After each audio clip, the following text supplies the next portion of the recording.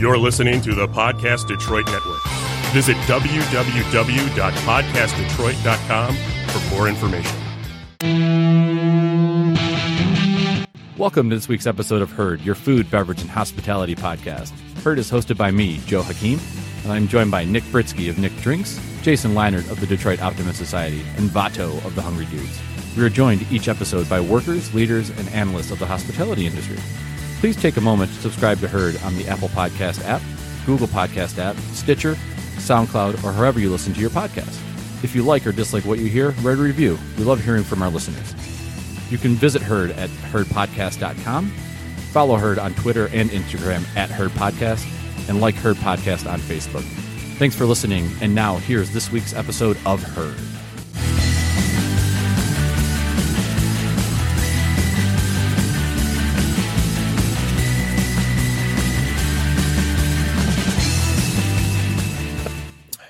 Hello, friends, and welcome to Herd, your food, beverage, and hospitality podcast. Nick is taking photos. We are joined tonight. Dude, you literally ordered me to take a photo of him pouring the wine. I did, because it's nice to get photos of our guests Director, doing what they you're do. such a taskmaster.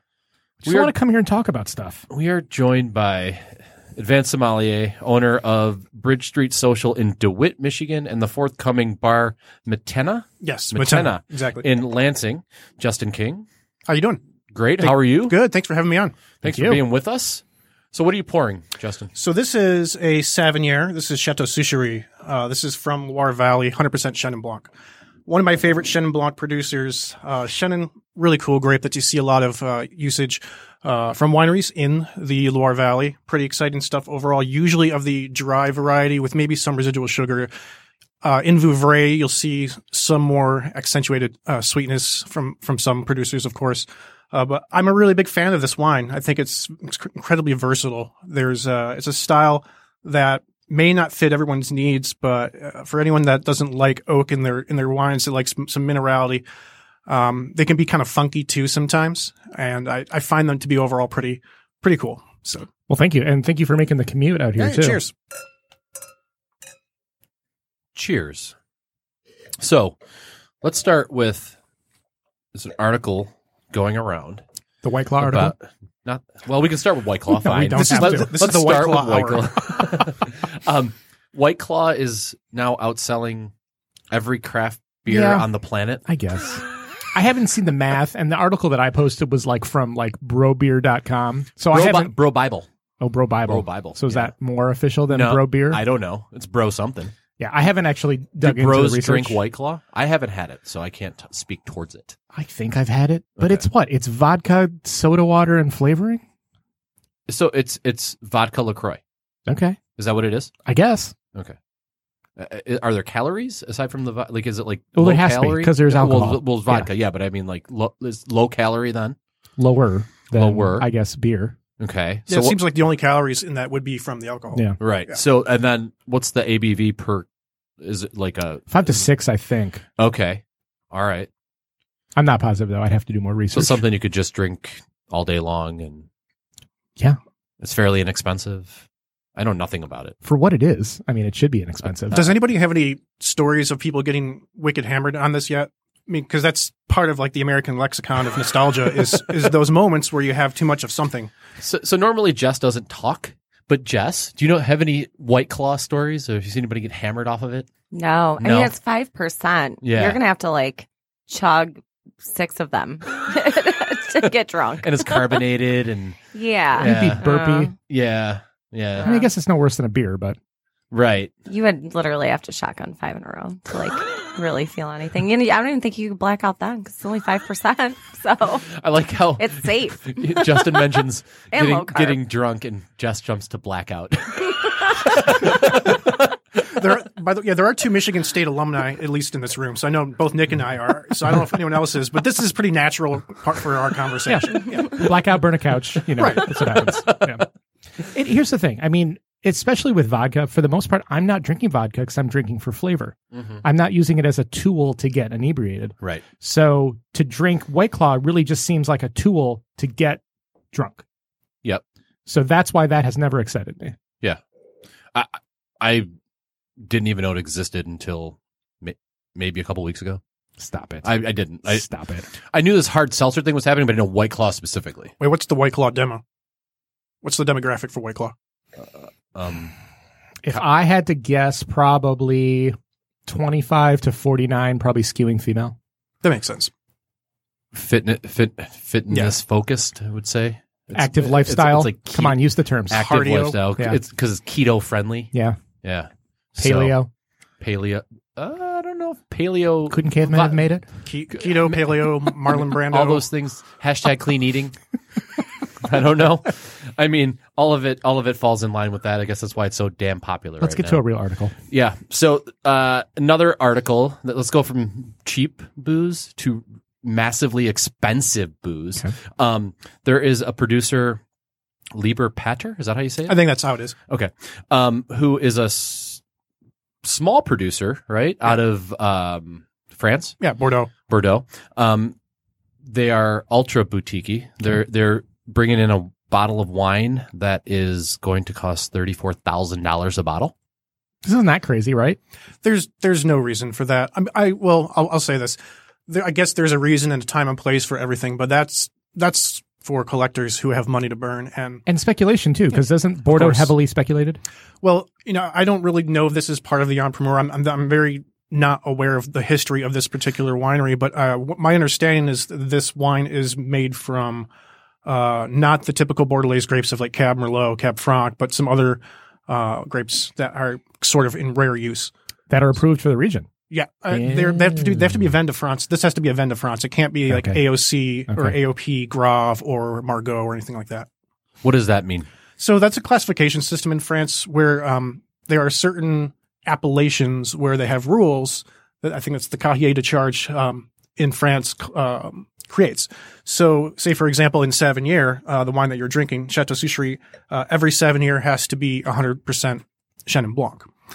And in other regions, there might be a combination of grapes, like in Châteauneuf-du-Pape in Rhône, I believe there's 18 grapes that you can use in any combination. And there's some major ones that are more important, like Syrah or Grenache or whatever. So, but the grapes that they're talking about using for this insanely expensive wine are not part of the most of, actually all of the appellations of that level. So like Margaux can have Cabernet, Merlot, Cab Franc, whatever.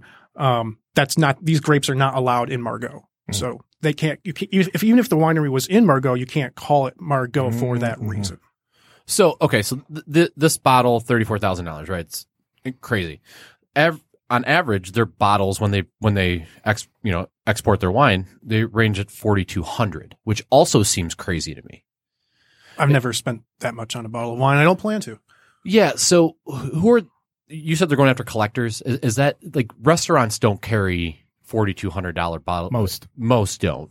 But I mean, is there a place for that in Vegas? Yeah. Vegas. Okay. Vegas. Or the sellers of ultra rich collectors looking for something super rare and a good story to tell. I don't know if any of those people live in Michigan. Dan Gilbert, maybe. I don't know. But it doesn't really seem like something that would fit this market that well, but I'm sure there's a place for that. When you say good story to tell, like, so say someone purchased a $34,000 bottle of wine. Showing off. But what's the story then? Like, look at my $34,000 bottle of wine. Like, are you even telling the story? Like, does someone understand that story? If you're a historian of Bordelaise wine, maybe, but you're also going to see the humor of opening a bottle of $34,000 wine, because the wines that you're into are probably those hidden finds that you spent $50 on or $70 on that was pretty special, but kind of blew away the competition that was 3 times the price. Or you were lucky enough to hold on to a bottle from your wedding year, let's say back in 82 or something like that, and it's showing amazing and it cost you $15 at the time. Like the nostalgia and the romanticism doesn't match up. So in my mind, it's really only for the wealthy people that want to show off something.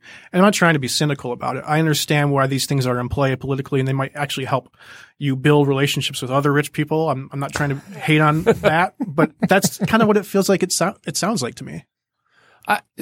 One of the other questions I have about this is, the cost of a bottle, so $34,000, and what is the actual cost of production for something like that? And like the growth of some special grape, Did they put that much effort into it. Is that kind of what you're asking? Right. So is that price set by the maker, or is it set by the speculation that's happening when the maker says, "Oh, I'm making this wine"? Have you ever been to the Ann Arbor Art Fair? Yes. So you know that generally speaking, paintings will sell better at $60 than at $20. Oh, interesting. People want to buy things that have value attached to it when they're seeking things that have value. So $20 is disposable, but 60 isn't. Correct. Okay. And so in my mind, a super wealthy person looks at something that's $34,000 and change, and that might get them in their head to a new level of wealth and artificial gratification that a $2,500 bottle is not going to give them. I went to dinner a couple of years ago with someone from out of town, and I took them to Chartreuse. Okay, very good meal. The first thing he said was, "I need to see the wine list," and he looked at the wine list, and he didn't look at anything but the prices. He's like, "Oh, here's a $200 bottle. Take that." It was the most expensive bottle on the menu. It's like, "Well, there's other wines." He's like, "No, it's fine. That's all I want." Oh, okay. It was a very odd kind of interaction because, like, don't you want to learn about them or figure out like what each bottle is, what it is and what the flavor profiles are, what it would pair well with? No, I just want the $200 one. It's really bizarre, and it's a never ending attempt to conquest the idea of what social psychology means when people look at wine on a wine list or on a retail shelf. Your friend may 6 months later may have gotten a raise or something like that, and all of a sudden they're like, well, let's go to MGM and find some insanely good first growth Bordeaux and spend $600 and because I want to. And I don't fault anyone for not wanting to know the stories behind wine. For me, what I care about is making sure somebody walks in the door happy. And I'm not the kind of guy that's going to look at prices only and go, yeah, I'm buying something expensive. But, that's not my job to judge that guy. His mind may be somewhere else, so stressful and so concentrated on issues related to family or finances or, helping out somebody at work or something, that this is just a decision that he needs to spend 30 seconds on and not care about. And I get that. Right. So at your place in DeWitt, right. Currently. So DeWitt's a small town. It's very small. There is currently no stoplights. There will be one in about a month. It's hanging there. It's getting ready to get back up, but there is no stoplight right now. And you built a wine bar with one of the largest glass lists in Michigan. Yeah, we're currently featuring, I think, 151 wines by the glass. So it's a lot. We do it through the use of a Corvin. Mm-hmm. So, and it works really well. We do have spoilage just like any other place. There are some bottles that just don't really sell that well. And, the Corvin really helps us, expand the lifespan of those bottles, but it's still fallible. What's a Corvin? A Corvin is a system that injects argon through the cork, with this kind of like really thin medical grade needle and, exchanges the wine for argon, and the argon being inert, protects the wine from getting oxygenated. So, it is fallible. So there are times where we've been able to extend the lifespan of a wine and its quality up to say 5-6 months, but there are times where it fails after 3 weeks. You just gotta do quality checks. And, but overall, it's been a really great advantage for us to really tell a lot of stories. Wine's a pretty romantic thing overall, and you can get people to escape in their brain for a couple of hours if you do it the right way. And it really helps us do that. And I think one of the things why I love that program is, yes, there's a lot of costs that come associated with having to do that glass list, but me being such a character of wanting to try so many different things, having all that flexibility to be able to try, 4 things maybe for a meal, as opposed to committing to a bottle, I think is great. Now, and if you're dining alone, that's even better. Now, if you are with a group, it's easier to get a bottle and pass it around and things like that. But then you got to get people to agree. So why don't you see more expanded glass programs like that? Because I feel like it helps people explore more. Well, let me turn that around just for a second, because I don't get out to Metro Detroit as much as I would like to anymore, between getting the second restaurant online and having 2 kids now. I'd be shocked if anyone has more than 12, 15. Yeah. By the glass? Yeah. Maybe Vertical. Yeah. Vertical has top of my 40 head. or 50? Yeah. But Royce doesn't have that many? What about Prime and Proper doesn't, do they? Liz has a pretty I don't think She has so. a pretty good selection. Yeah. I think it's bigger than a dozen or 15. I think it's higher. okay. I think she's got. It's nowhere near the 100. Yeah. Well, okay. So here's the thing. Using the Corvin does take a lot of effort. It's something that you have to train everybody on. So basically, almost my entire front of house staff knows how to use a Corvin. They have to be patient. We have to condition the guests to be patient as well. I mean, we kind of frame it as though it's a cocktail being made. Usually when you're pouring a 6-ounce glass of wine, it's going to take you 10 seconds, 9 seconds. It's nothing, no big deal. But a Corvin, even with a speed needle, like a fast pour needle, it's still going to take you 35 to 60 seconds, depending on what you're pouring. And that can add up if a whole table has 4 cocktails and 3 glasses coming from one of those. Now we have about 15 wines that are part of flights that are quick pours. So we don't worry about that. They're the volume ones. It's the other special stuff that is on Corvin. And the way Corvin originally sold and the way people used it in most restaurants is, hey, you can have this really great, expensive bottle of wine and not have to pay for the whole thing. You can have a 6-ounce glass of Chateau Margaux and not pay for the whole thing. We look at that and we do that, but we also will incorporate other kind of oddballs at lower prices that maybe people wouldn't take a flyer on a bottle. Like here's a Treixadura from Galicia, Spain. And yeah, we understand that you don't want to spend $37 to $45 a bottle. So we're going to offer it at $11 a glass. And that works out extremely well. The pitfall of having that many wines though is the massive amount of training that it takes. Like getting people to feel straight comfortable talking about these wines. And, truth be told, I'm really blessed with the amount of really awesome salespeople on my staff. They are very good at talking shop on the floor, and that didn't come easy. Our first 3 to 6 months was extremely difficult. We only had we had 2 good people, but they were off doing better things. One of them's at Lake Tahoe, and one of them's helping at a wine program in New York now. So good for them. They're doing awesome stuff. But we do have a couple of guys who have been with us since day one, and they've learned so much. They're both certified SOMs now, and I've handed off the program basically to them at this point because it's like I need them to grow, I need them to spread their wings, and I need them to stay hungry. And if I were to be the wine guy all the time, they would just get bored. Yep. So, Talk about the vision of Bridge Street when you decided to open it, because opening in DeWitt seems like a stretch to say the least. yeah, it's a small town that's growing. There's a healthy amount of middle class people there that it's growing in a way that makes sense for putting a wine bar in. It was certainly ahead of the curve for better and for worse. There are pitfalls that come with that, of course, but there's a strength to it because the market was just ready to go for it. They were craving independent restaurants, and that's something that absolutely played into it. It started with me where I went to a friend's wedding in New York about maybe 6 years ago or so, 6 years ago. And I went to a bar called the 10 Bells near Chinatown in Manhattan. And I just looked around and I was like, this place could, not exactly this place, but this place could be in Lansing. And I knew it would take energy to train people and sort of conditioning the pricing a little bit. And it has to be lower than New York pricing, obviously. And we still get resistance on $10 classes, believe it or not, which is Really? yeah, it's kind of bonkers to me, but I get it. Like baby steps, right? Like not everyone is used to wine bars, and it's on me to convince them to come back and be into it. So I saw you had a pretty strong happy hour. And do you have wine available that's less than $10 at all times? yeah. Oh yeah. I mean, our normal wine list, we probably have about 35 to 40 glasses of wine that are $10 or less. Oh, that's great. It's insane. It's insanely inexpensive compared to the markup of some places in Metro Detroit. Although, looking at some of the wine bars in Metro Detroit, their margins and markups are very similar to mine as well. So I'm not the only one that's going lower on that. But Lansing requires that to make them feel at home. The last thing I want is to be this over the top, sort of upper crust wine bar that people think of as a place where you go if you want to look like some Lansing elite. Like our place is pretty stripped down overall. The point is to make it stripped down and homey. So it's worked out so far. Is there any type of equation that restaurants use for markup of wine? Is it like a tried and true? Oh yeah.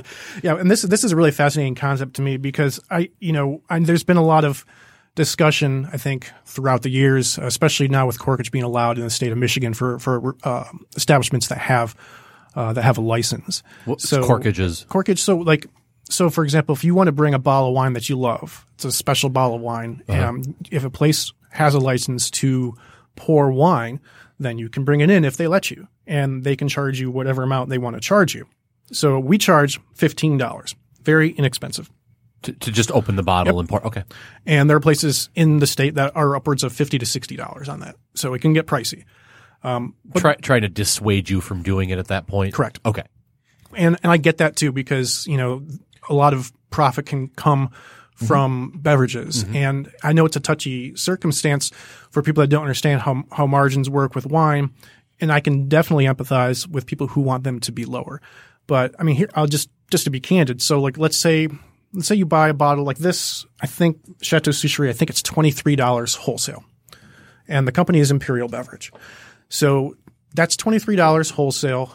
That's probably going to be on my list, probably about $18 a glass. Okay. And then I'll probably do something about $60 a bottle. $18 for a 6-ounce pour, $60 for the whole bottle. On the shelf at your average retail establishment, you're probably looking at maybe $39.99. Okay. Instead of $60. So I'm charging $20 more. But I'm doing that because I'm supplying a place that actually has a full kitchen. It has thousands and thousands of dollars of glassware. It has people who are trained to serve you correctly, to serve it at the correct temperature, to serve it at the correct time. Utilities, everything. So there's a lot that goes into it. And that's sort of like, that's the age old, why are you charging more thing that some people aren't into, and some people understand it. And we sort of try to bridge that gap in the middle. So we don't go too high on our margins.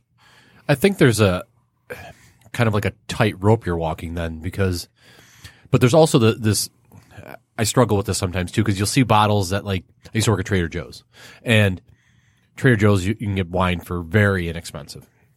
And I would look at some restaurant lists and say, oh, that's like $12 at Trader Joe's, but it's $48 on this list. That's not fair. That doesn't seem fair to me. Right. But I feel like as you build a wine list, and there's some goal of like, uncovering new gems for people. Is that something? And so, like, when you train your staff with 130 glass, by the glass pours, how do you direct them to uncover these gems for people? Well, wine is romantic, and going out to eat is romantic. It's often the only spare time that, say, a couple with 3 kids at home actually has to have a conversation about whatever they want to, and they're not going to get interrupted by their kids arguing and having the mom and dad go play good cop, bad cop. So we understand that. They're trying to get out of their head. So the romanticism is so important that we really don't want to involve ourselves with carrying wine that's out there extensively in places like Walmart, Meijer. I mean, no offense to anyone that shops there. It's just, but there's nothing romantic about buying Beringer White Zinfandel on my list. And I'm You're bringing value to it because it's something they probably can't get. Yeah. And if it allows my serving staff to tell a really cool story about, the island of Santorini, Greece, or, going into the mountains in Willamette Valley, Oregon, that's cool. That attaches a memory to the people that are sitting there. And if that meant that they're serving a bottle that cost us $9 and we're charging $31, that does sound a little bit higher than retail, and it is. But the point is, we're providing all of those 6 to 7 steps that allow them to enjoy their life in a different way that they didn't have access to. And there is a lot of responsibility in that. You cannot gouge people for that reason. You have to really be soft on your margins in the long run, in my personal opinion. I don't run a casino. I don't run a hotel. I know there are different reasons why their markups are the way they are. But for a small restaurant with only 58 seats, it's always a long play, and we'll always go lower on the margins than most restaurants where we can. I think if you look at food too, you think of like what a potato costs versus like what, once you've processed it and put it on a plate and sent it out. I think that if people kind of wrap their head around that a little bit more, they might be open to kind of that plus up that wine does bring. Because there is all of that, the storage, the serving, the glassware, the cleaning, the knowledge that I think you have to put into it. There's this really bad habit in the Midwest of people wanting to nickel and dime restaurants and like there's this, the thought that you should get dinner and then lunch the next day. You should be able to take home like a leftovers. Mangiano's, if you will. Right. But so if your portion size isn't huge, if there's not, enough to gorge yourself on, people get upset about that. Well, that's a little chicken and egg too, because portion sizes were going up because they were trying to put the value and still hit their, the margins they needed. So I feel like some of that, people do eat too much when they go out. Yes. And I think, you don't have to eat all that. And, you can still pay for a good experience without having to, explode at the table. Right. And there's a balancing act there because I feel like you guys have a pretty extensive food menu. Yeah, it's really great looking. It's a la carte too. So it doesn't things don't necessarily come with sides with us. That's not really how we roll because of the reasons that you're talking about. And the way the market was positioned in Lansing was like, especially in DeWitt, this was a place that had those family restaurants already. So we're like, okay, well, I don't want to compete with them and have to do $6 plates of pasta and only make $2 per plate. That's not sustainable. We're spending hundreds of thousands of dollars to open a place. Like we need to make more than $2 a plate. And, a lot of people don't realize that most, like say your average burger in Metro costs $15 on a menu, $16 probably. Well, the food cost of that is probably only about $3.75 to $4.25, right? But people don't know that necessarily. And that's okay. But there's a lot of work that goes into it, like you were talking about earlier. I mean, those cooks have to get trained. The chefs have to get trained. Everyone has to understand what goes into those plates and done at a correct time. They need to know the different burn spots on the grill to see what the differences in temps and things like that, because a lot of people use old rickety equipment that I bought at auction instead of new stuff because you have to get the doors open and not spend all of your money getting all the fancy stuff. So these are all things that come into play. That Spoilage. Spoilage is huge too. Yeah. And you got to watch those things. And that's also, going back to the menu thing, that's our menu. We have about, I think, 13 entrees right now and 13 or 14 small plates, and we never go higher than that. We don't try and do 100 things because that's freaking stupid.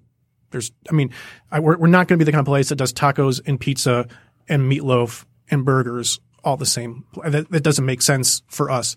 So, but to your point, we do rotate the menu a lot. We try and bring things in seasonally, and that's sort of where the fun is for a small restaurant like us. Did the food and the wine kind of harmoniously pair together, or is this something? Did you build your wine list first and then find a chef? How did that happen? So my business partner is the exec chef. Okay, his name is Mike Luther. Chef Mike is pretty good at coming up with really interesting things that are derived usually from either American comfort foods to an extent, but also Southwest United States, Northern Spain, Italy, a little bit of Greek. But the point is, for him, it's like just nobody wants to get bored. That's really it. And if the kitchen's getting bored, then the guests are probably getting bored. Right. So, and we have a lot of regulars now at this point that are really happy of the rate of rotation. And when he and I met, we have very different ideas about kind of maybe what we thought the market would bear. But when we talked about the idea of what we wanted to do specifically, it all made sense. It all sort of matched up. I used to call on Chef Mike as a wine rep with Imperial Beverage, and I had been in sales for about 10 odd years overall. And I just got to a point where I'm at my ceiling here. I need to figure out something new and sort of reinvent myself. And so that's where the ideas came after coming back from that trip from New York. Talking to my wife, I'm always like, okay, I got to think of something to do. I think Lansing is ready for a wine bar of the kind that I want to create.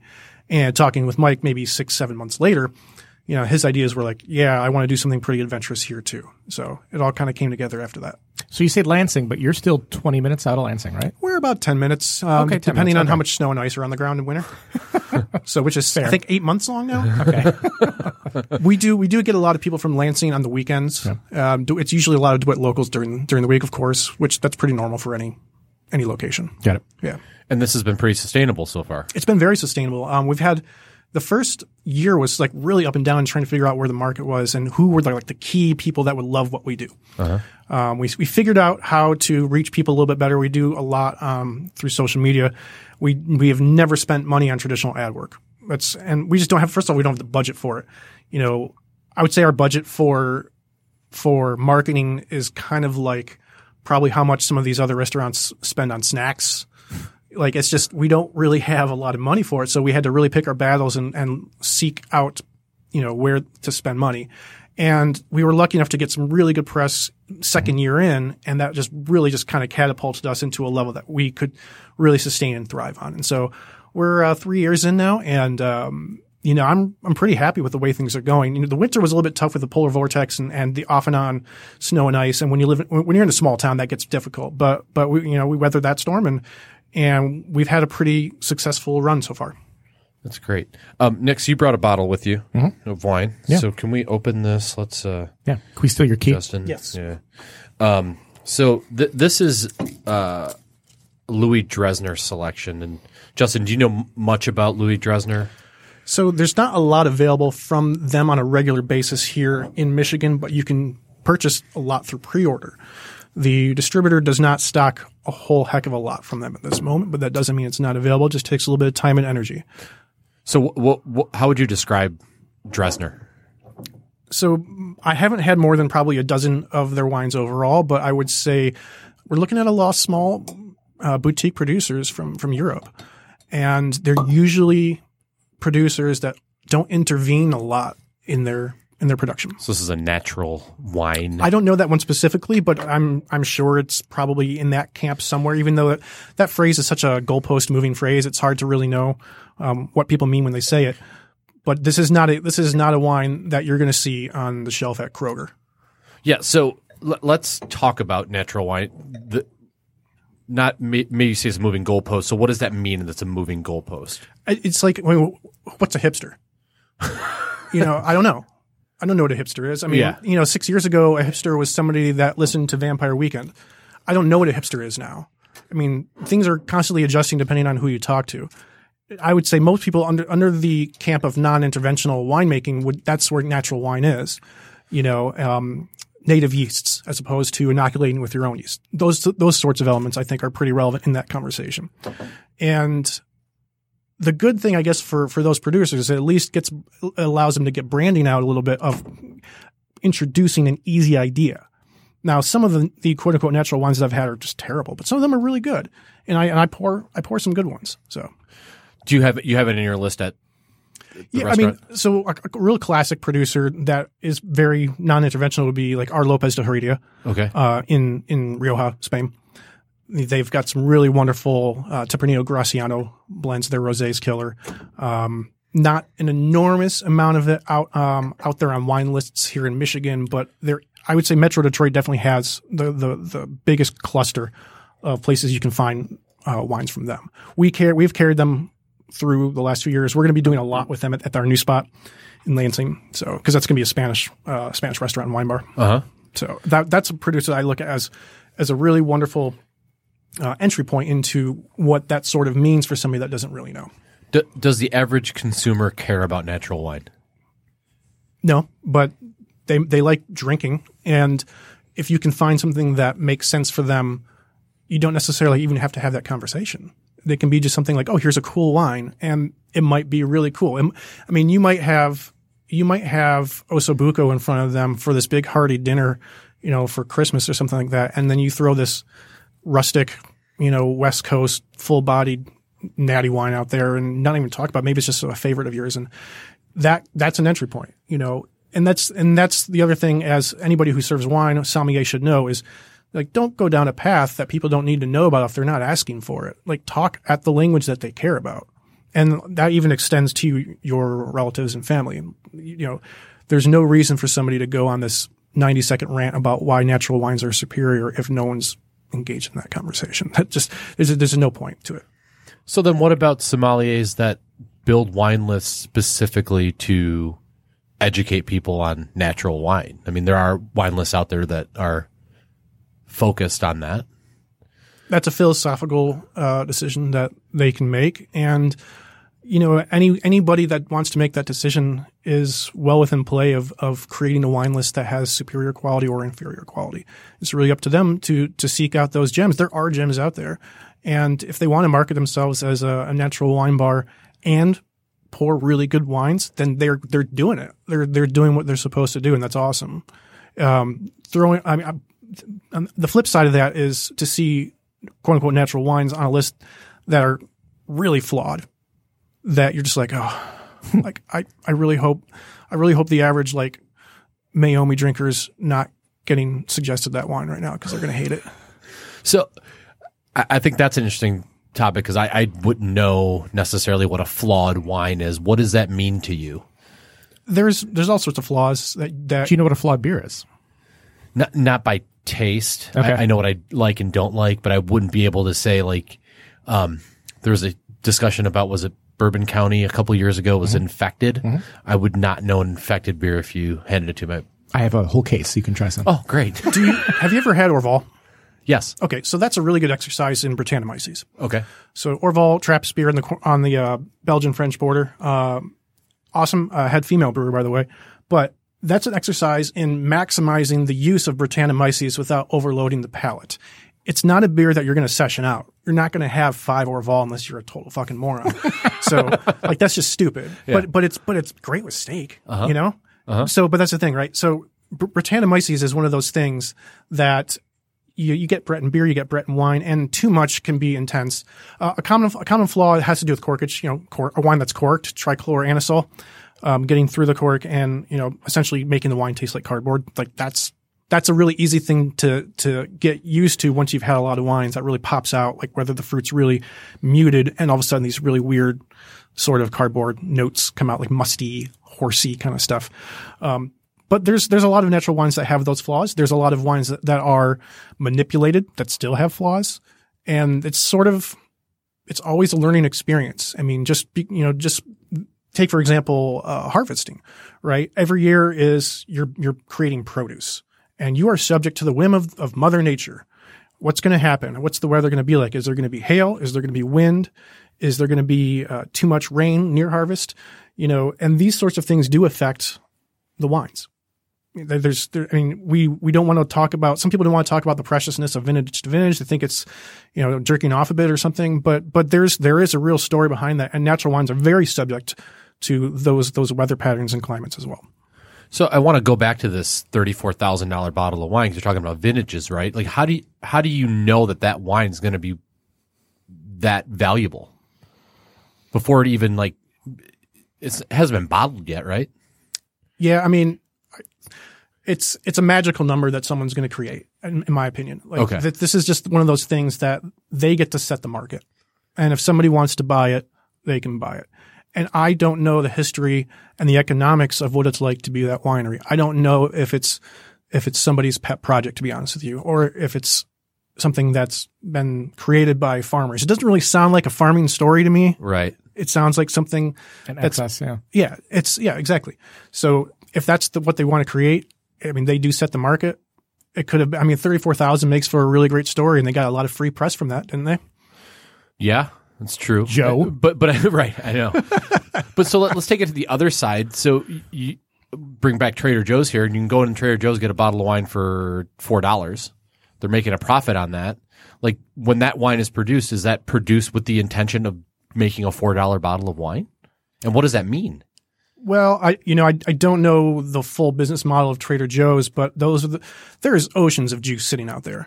Oceans. You know, so Australia had a glut of that, you know, a while ago, and they've never really recovered. The market for Australia has never really recovered for wine. And they're finally making a resurgence with Cool Climate Australia and some natural wine producers as well. But regarding the $4 bottles from Trader Joe's, I mean, a lot of times you're just trying to get people in the door with some basics. That's really all it is. It's like, for me, it's hard to overthink really what that's supposed to mean other than they need something basic and dependable and simple. Keep it simple, stupid, to get people to say, oh, Trader Joe does this really well for cheap. And when you're buying $4 bottles of wine, you're not looking to change the world and tell crazy stories about this trip to Loire Valley. That's not what that's about. It's just grabbing something simple for your spaghetti at home. Right. That's kind of the vodka of the wine world, if you will, because you're really not thinking about it. You're not sitting there and analyzing the nuances of it. And that's the bulk of purchasing for wine. I mean, most wine that is bought is consumed that night. So let's shift gears, talk about Bar Metena. Okay, because that's your new project. Yes. And that is Spanish wine is amazing. Spanish Just going wine. to throw that out there. That's in Lansing proper. Yeah, that's going to be on Lansing's east side. We are slated to open. We originally wanted April, but there's been some extensive delays. At this point, we're probably looking at mid-September. It is July right now. And it's July right now. Yeah. Right. I'm just in case if someone's listening to this in like 2020, you know. Yeah, and I mean, fool us once, right? So it's like, I mean, nothing ever gets done on time. Was Bridge Street on time? No, we're about 5 months late. Which So is you're about on, right. Which is on time. Okay, yeah. That's Yeah. on time. Okay. 5 months late, according to you guys, or according to who? Like, According to our best case scenario. okay, all right. We're not. It's not like we're disappointed that we didn't get open in April. We're just that's the goal. I mean, you want to be making money. You want to be making money. You know, we're paying 2 sets of bills with Yeah. one open restaurant. You know, Right. you do the math. Right. And how dependent are you going to be upon college life? Because the university does kind of slow down over the summer. The issues with college I don't think are going to affect us that much because Maybe parents visiting on weekends or there might be a little bit of that, especially related to athletics. Where this place is it's a 40-seat restaurant on Michigan Avenue, which is sort of like the main thoroughfare for downtown traffic going from Lansing to East Lansing. There's a lot of build out happening on East Michigan as well. So it's kind of in the middle of like the new resurgent section of town. And a small place like this with 40 seats, we don't really foresee any college type issues. The kind of people that are going to come to a place like this, we think, are going to be young professionals between the ages of, say, 28 and 50. That's the demo for us. And that makes sense for us. I mean, when I was 21, I did drink a little bit of wine, I guess. I mean, I worked in a wine store. But I was still drinking $7 bottles, $8 bottles. I was just learning and I didn't have a whole lot of money, you know. So that doesn't really seem like where we're at. We're not going to be Dublin Square for all those MSU alum out there that understand that reference. That's not really what Rick's would be another one.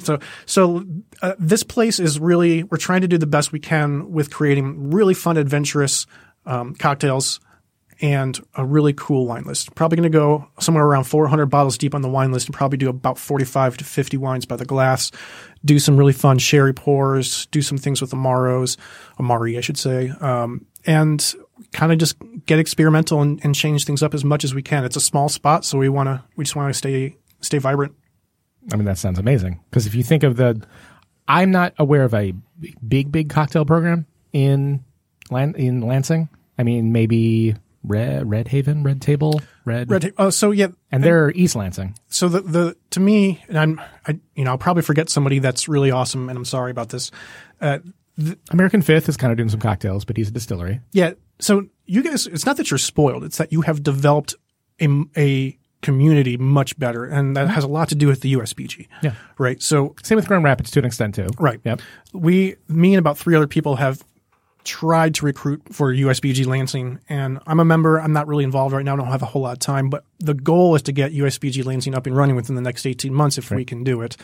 But That's the Bartenders Guild, if people don't know that. Yeah. Right. And that's a really great place to network and meet people and foster competition and get ideas and get inspired. Lansing has a couple of places like that. You know, obviously Liz did a really good job at Red Haven when she was there. Yep. Red Haven's a good spot for that. The Soup Spin's a good spot. American Fifth, you know, Zuby's is a good spot. We've been getting some really good press from cocktails in the last year, which is awesome. I'm so super thankful. Our goal, and it's nothing personal. I think any restaurateur would want to say stuff like this and do it. But our goal is definitely to be the place to drink in Lansing for Bar Montana. That's just the number one goal. And it's on us to execute that. And, we'll try and set that high standard for ourselves. And I think that almost getting that anchor helps because, you know, if you think of like on myself, if I'm going to a new city, I'm going to hunt out who's that anchor. And then from there, kind of spread out. Yeah. So and I think it is tough for when I go to Lansing to try to find that anchor. And I go to Red Haven occasionally. It's all right. And yeah, I like what American Fifth, what they're doing. But yeah, I feel like it's tough. So having that spot, I think, would be big. Well, listen, you know this better than most people.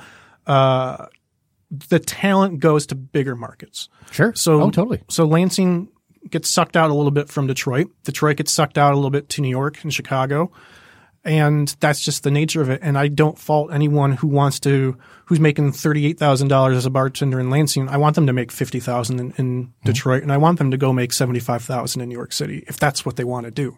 Well, I also think that as everyone's tastes evolved and people get more, I mean, now craft cocktails are everywhere. People are more open to a lot of these flavors. maybe now you'll have access to the college market because at least you'll get them for a couple of years, and maybe they will stick around because they're kind of stuck there. And the key is to do it, and we've talked a little bit about this. My bartender, my former bar manager at Bridge Street, is coming over to run the bar Matena. Super knowledgeable dude. The goal is to build a cocktail program and a wine program that is aspirational without having the aspirational price tag. You know, we want to tell crazy awesome stories for $8 a glass. We want to have really amazing house-made cocktails for $7. Yeah. We know how crazy that can sound for bigger markets, like $7 cocktails. That's not normal anymore. But if you're competing with like a Crunchies or something like that, That's the reason, right? What's Crunchies? like a beer and potato chip kind of place, hamburger place. They have a really good draft beer selection. Okay. They do. They're known for the burgers and really messy karaoke on the weekends. I mean, they are right on Messy Grand River. karaoke. I mean, so they are right in the heart of campus. By the way, Okay. I'm gonna ask a favor for either of you. The next time you go to a karaoke bar, I don't know how often that is, please videotape yourself singing "Goodbye Horses" from Jay Lazarus. I believe her name is Q Lazarus. Okay. Do you know that song? No. "Goodbye No. Horses." That's the song that's playing in "The Silence of the Lambs" with Buffalo Bill. Oh, when he says, I think I'm pretty. That Yeah. Yeah. YouTube that song, "Goodbye Horses." You'll know as soon as that beat pops in. You're like, oh, it's a great like 1:30 a.m. karaoke song. I normally sing the tequila song. Just that one word, tequila. He was there. Did you see the guy that was on? I did. Yeah. America's Got Talent. Oh yeah, I saw that video. Yeah. Okay, so forgive my lack of. I didn't go away to college. I went to Wayne State. So, this opportunity to attract maybe a 21-year-old college kid with a $7 cocktail, is that likely or no? It's not that likely, but I don't want to shut that conversation down. Okay. I mean, I think it's gotten better. When I went to college, that was not a thing. Well, that wasn't even an option, was it? There was a shark bowl where you shared it with 3 other people. Was that $7? It wasn't much. realistically, we'll get grad students more than anybody. 24-year-old grad students, you know, And then you have international too. of course. Are you gonna have a shark bowl at Barberton? No, but we're gonna do quemadas, which is like a clay pot where you light I believe it's a rujo that you put in it, and you like light it on fire. That sounds great. It's kind of fun. Yeah. That sounds very exciting. You do not drink it while it's on fire.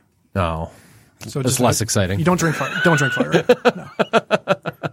But if you think of like Amaris and Sherry's, a lot of those aren't overly pricey either. So you could get decent glass pours, especially if you're doing smaller glass pours of those. Sherry's an interesting experiment too, because, and not to slander my city, but sherry, the concept of drinking sherry in Lansing is a couple years behind the concept of drinking sherry in Detroit. Is it a concept? I mean, I don't know. Like, listen, I want it to be one, and I don't think it is. there's still a couple places I know, who is Standby, where I think they're doing something with sherry. doing it a little bit. But like even like the tapas places, it's still not a thing. Okay, so maybe you're feeling the same. I same want it thing to that be a we thing, are. but I think I'm in a bubble. Well, yeah, we still look at it as like the cream sherry that Grandma had. No. But there's so much more to it, and Yeah.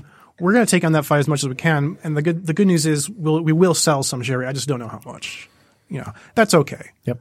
I'm not out there trying to force people to drink what we think they should drink. And I think like even like Peterborough, they tried and it didn't happen. And I don't think there's many sherries on Peterborough's menu anymore. Same with sake too. And my understanding is that sherry bars in the major markets like New York aren't the same anymore. That they're kind of decreasing in Yep. presence.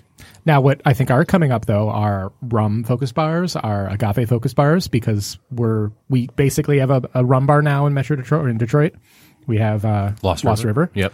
We have Toma that's about to open and peso. and Peso. Yep. Yep. So maybe that's where it's going. I mean, I'd love for there to be a sherry bar. I just don't know if there's the demand yet. There's already gin bars in Chicago and New York, I believe, that are Yeah. mostly gin focused. Yep, I think. Yeah. I'm Mezcal. fairly certain there's the mezcalerias in Chicago and New York. Yeah. I mean, you have to do stuff like that because bourbon's a whole debacle of how do you brand yourself in such a wildly varying marketplace of what's available from week to week, you know, and hunting those bottles can be a pain. I think gin is fascinating.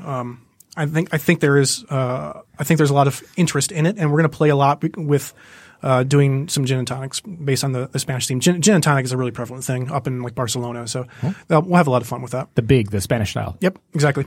The thing I struggle with gin though is every time I do a video on YouTube about gin, we get people like, I don't like gin. And Really? there's just this connotation I think that gin has. So, and maybe that's just they've always tried London Dries. Maybe they could expand their palate a little bit. But I do love the concept of that Spanish gin and tonic because I feel like that does mellow it out because I feel like you have more mixer in there. So That's why we did a while back. We did something called Genever Wars, where we had 3 different restaurants in Lansing do 3 Genever cocktails. And we wanted to expand the idea of what that kind of category really is, and that allowed us to have those conversations and really open up people beyond Tanqueray. That's kind of a fun thing. Yeah. Nothing against Tanqueray and all you Tanqueray lovers out there who are listening, but you know, the part of this that I think is a really hard thing for anyone that has a lot of money invested in a restaurant is how deep off a cliff do you want to go, and can you retain the talent that's married to the concept for as long as you need for them to tell those stories. And I mean, bartending and serving is sort of a transient culture sometimes, and you don't want to lose talent, and then you have to have, I mean, it's such a delicate balance to build a positive and healthy work culture, and that plays into it as well. all right. So what is the barrier to bring in like a Genever into your restaurant? So if you obviously you have the upfront cost of buying that bottle, but then to put it on the menu, what do you think about when you put on like a more obscure spirit on a menu? Something else that's safe. Okay. I mean, To mix with it? something else that's just totally very common and obvious. Okay. For us, it's always baby steps. We're not going to put Elixir Novasalis on there with Batavia Iraq in the same drink. That's just stupid. Like we need to pick our spots and make people feel comfortable. Yeah. Explain what both of those things are. So like Elixir Novasalis Cappelletti is like it's a pretty bitter Amari, Okay. and I don't know how to describe Batavia Iraq, but it's like a So good. It's like funky rum. Yeah. Lightly funky yeah. rum. That's it's that House Alpens? it's anise, right? Iraq. No. No. Different. Two R's. This is ARRACK. Oh, Yeah. okay. Yeah, it's much more of it's a cane rummy Right, type right, thing. yeah, exactly. Oh, okay. All right. I literally had Cappellilli today before I came over. No kidding. Yeah, that's funny. So this feeds into a larger question because I'll look at a menu, right, and I'm probably not the regular demographic, but I'll look at a menu and I'll say, oh, I don't know what that is. That's what I want. That's the same thing I know. Well, you're seeking data points to catalog in your brain because you're always trying to discover. Yes. Then that's what gets you off on that. There's a lot of people in our marketplace where them seeking is like, oh, a Pinot Grigio from a region I don't know, and that's as far as you can go. Okay. Because they have so many more things to seek than us, maybe. Yeah. So we've already expanded our beverage palette so much. Maybe they haven't. Well, it's So like maybe, it's yeah. like asking Annie Clark from St. Vincent to talk about guitars versus a 14-year-old who has never had a guitar before. Everything's new to them. It's yeah. I mean, there's only so far you can take somebody that their brain can make sense of and make peace with and enjoy. You know, when I got a guitar when I was 14, I'm like, oh, this is cool. It was an acoustic guitar, and like I didn't know how to do anything with it for like 6 months. But 10 odd years later, learning a lot more about guitars is the same thing with anything that you study aggressively. So. And maybe because Joe and I eat out more or like go to look at some of those things. You talked about like someone who is a parent that hasn't gone out very often. Maybe they want something more comfortable than something strange. That's 100%. And how do you gauge that? Like, how do you train that as because I imagine with 130 odd pours by glass pours, there's this got to be a desire to sell something that someone's excited about, right? And that can bury you pretty quickly. Yeah. Yep. There's so many wines. Yep. And there's a lot to get excited about. Right. So how do you teach gauging your clientele? With any guest that comes in, first of all, the regulars, everyone should know what they drink or what they're interested in or how they make selections. As a consumer, you As a should consumer. know that. Okay. Yeah. And if you can't guide a guest in that direction, then serving is going to be difficult for you. And I look at that sort of scenario for any circumstance of selling. Like, listen to what they're saying. And if they're not saying anything, that pretty much tells you what you need to know. They're not going to be like really active in discovering stuff. Like, if they're not saying anything, they're going to be looking at Chardonnay and Pinot Grigio, Malbec, Cab, Merlot.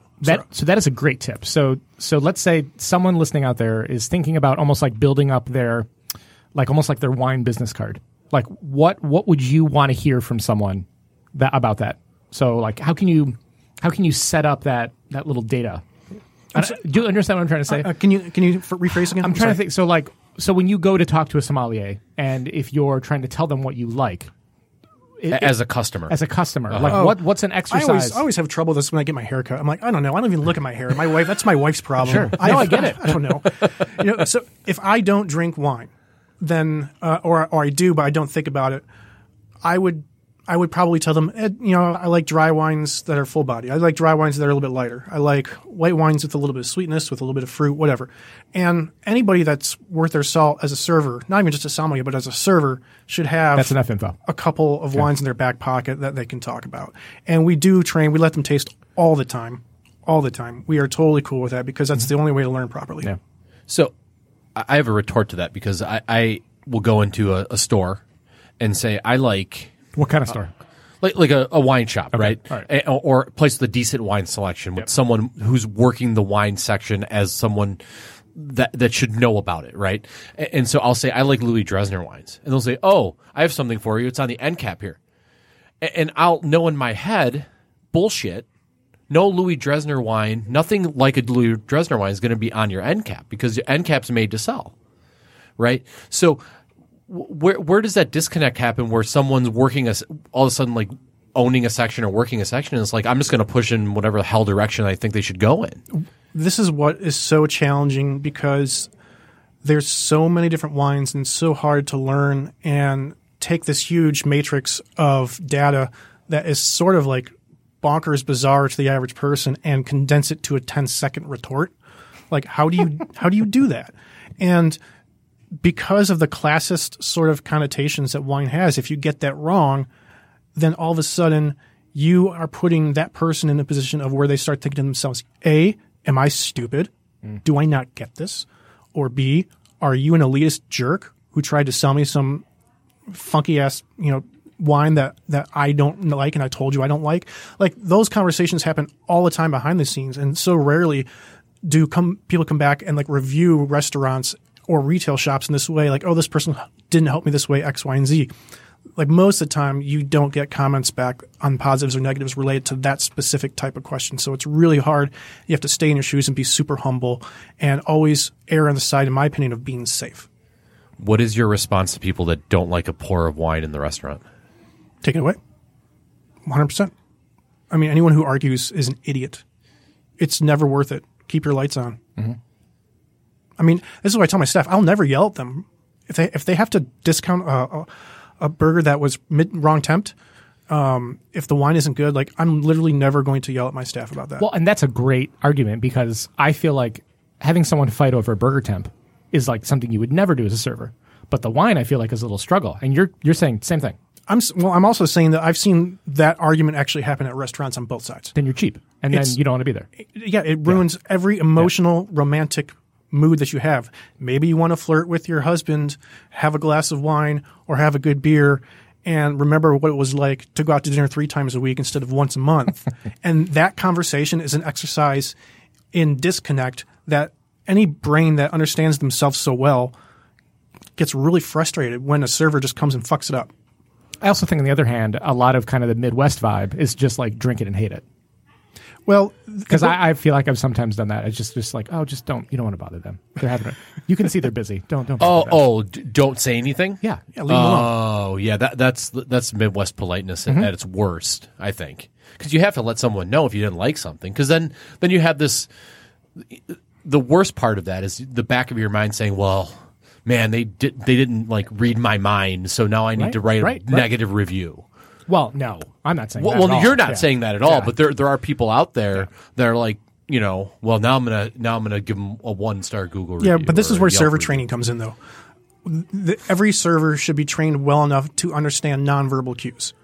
Is that glass 3/4 full, even though it's been there for 20 minutes? Like, I mean, these are basic things. Like, you don't want to interrupt people, so don't come in there and be like, by the way, I have 2 rules, which I think are kind of fun. Number one, the number 1 rule at Bridge Street is always check ID, of course. But the number 2 rule is never say, "Are you still working on that?" That is that's the worst phrase. Like, dude, do I look like I'm working right now? What are you talking about? It's like date night. Like I'm having a beer with my friends. I'm not like so. But anyway, like the nonverbal cues matter, and it's just like a burger thing. Like that's judging a wrong temp. Okay, that burger's been sitting there for 10 minutes. There's 2 bites. This is a problem. And a lot of people are super gun shy because they don't want to like upset their wife who maybe Cause a scene. Yeah. Yep. Or vice versa. Yep. Maybe and that's totally normal. And that's the other thing that I sort of tell a lot of my staff is like, hey, listen, you do want to have these conversations quickly and get drinks quickly to the table because a lot of times these people have had a shit day of work. They've been working for 10 hours, 11 hours, and they don't want to think about anything. And if you fuck that up and you make more bad voodoo in their lives, like you're making this really terrible. They're not going to want to come back. That's good advice. Yeah. Okay, so where can people find out more about your restaurants? So Bridge Street Social, bridgestreetsocial.com. It's a website on the interwebs, and it's we're on Facebook too and Instagram. And we're pretty excited for the new spot, Bar Matena.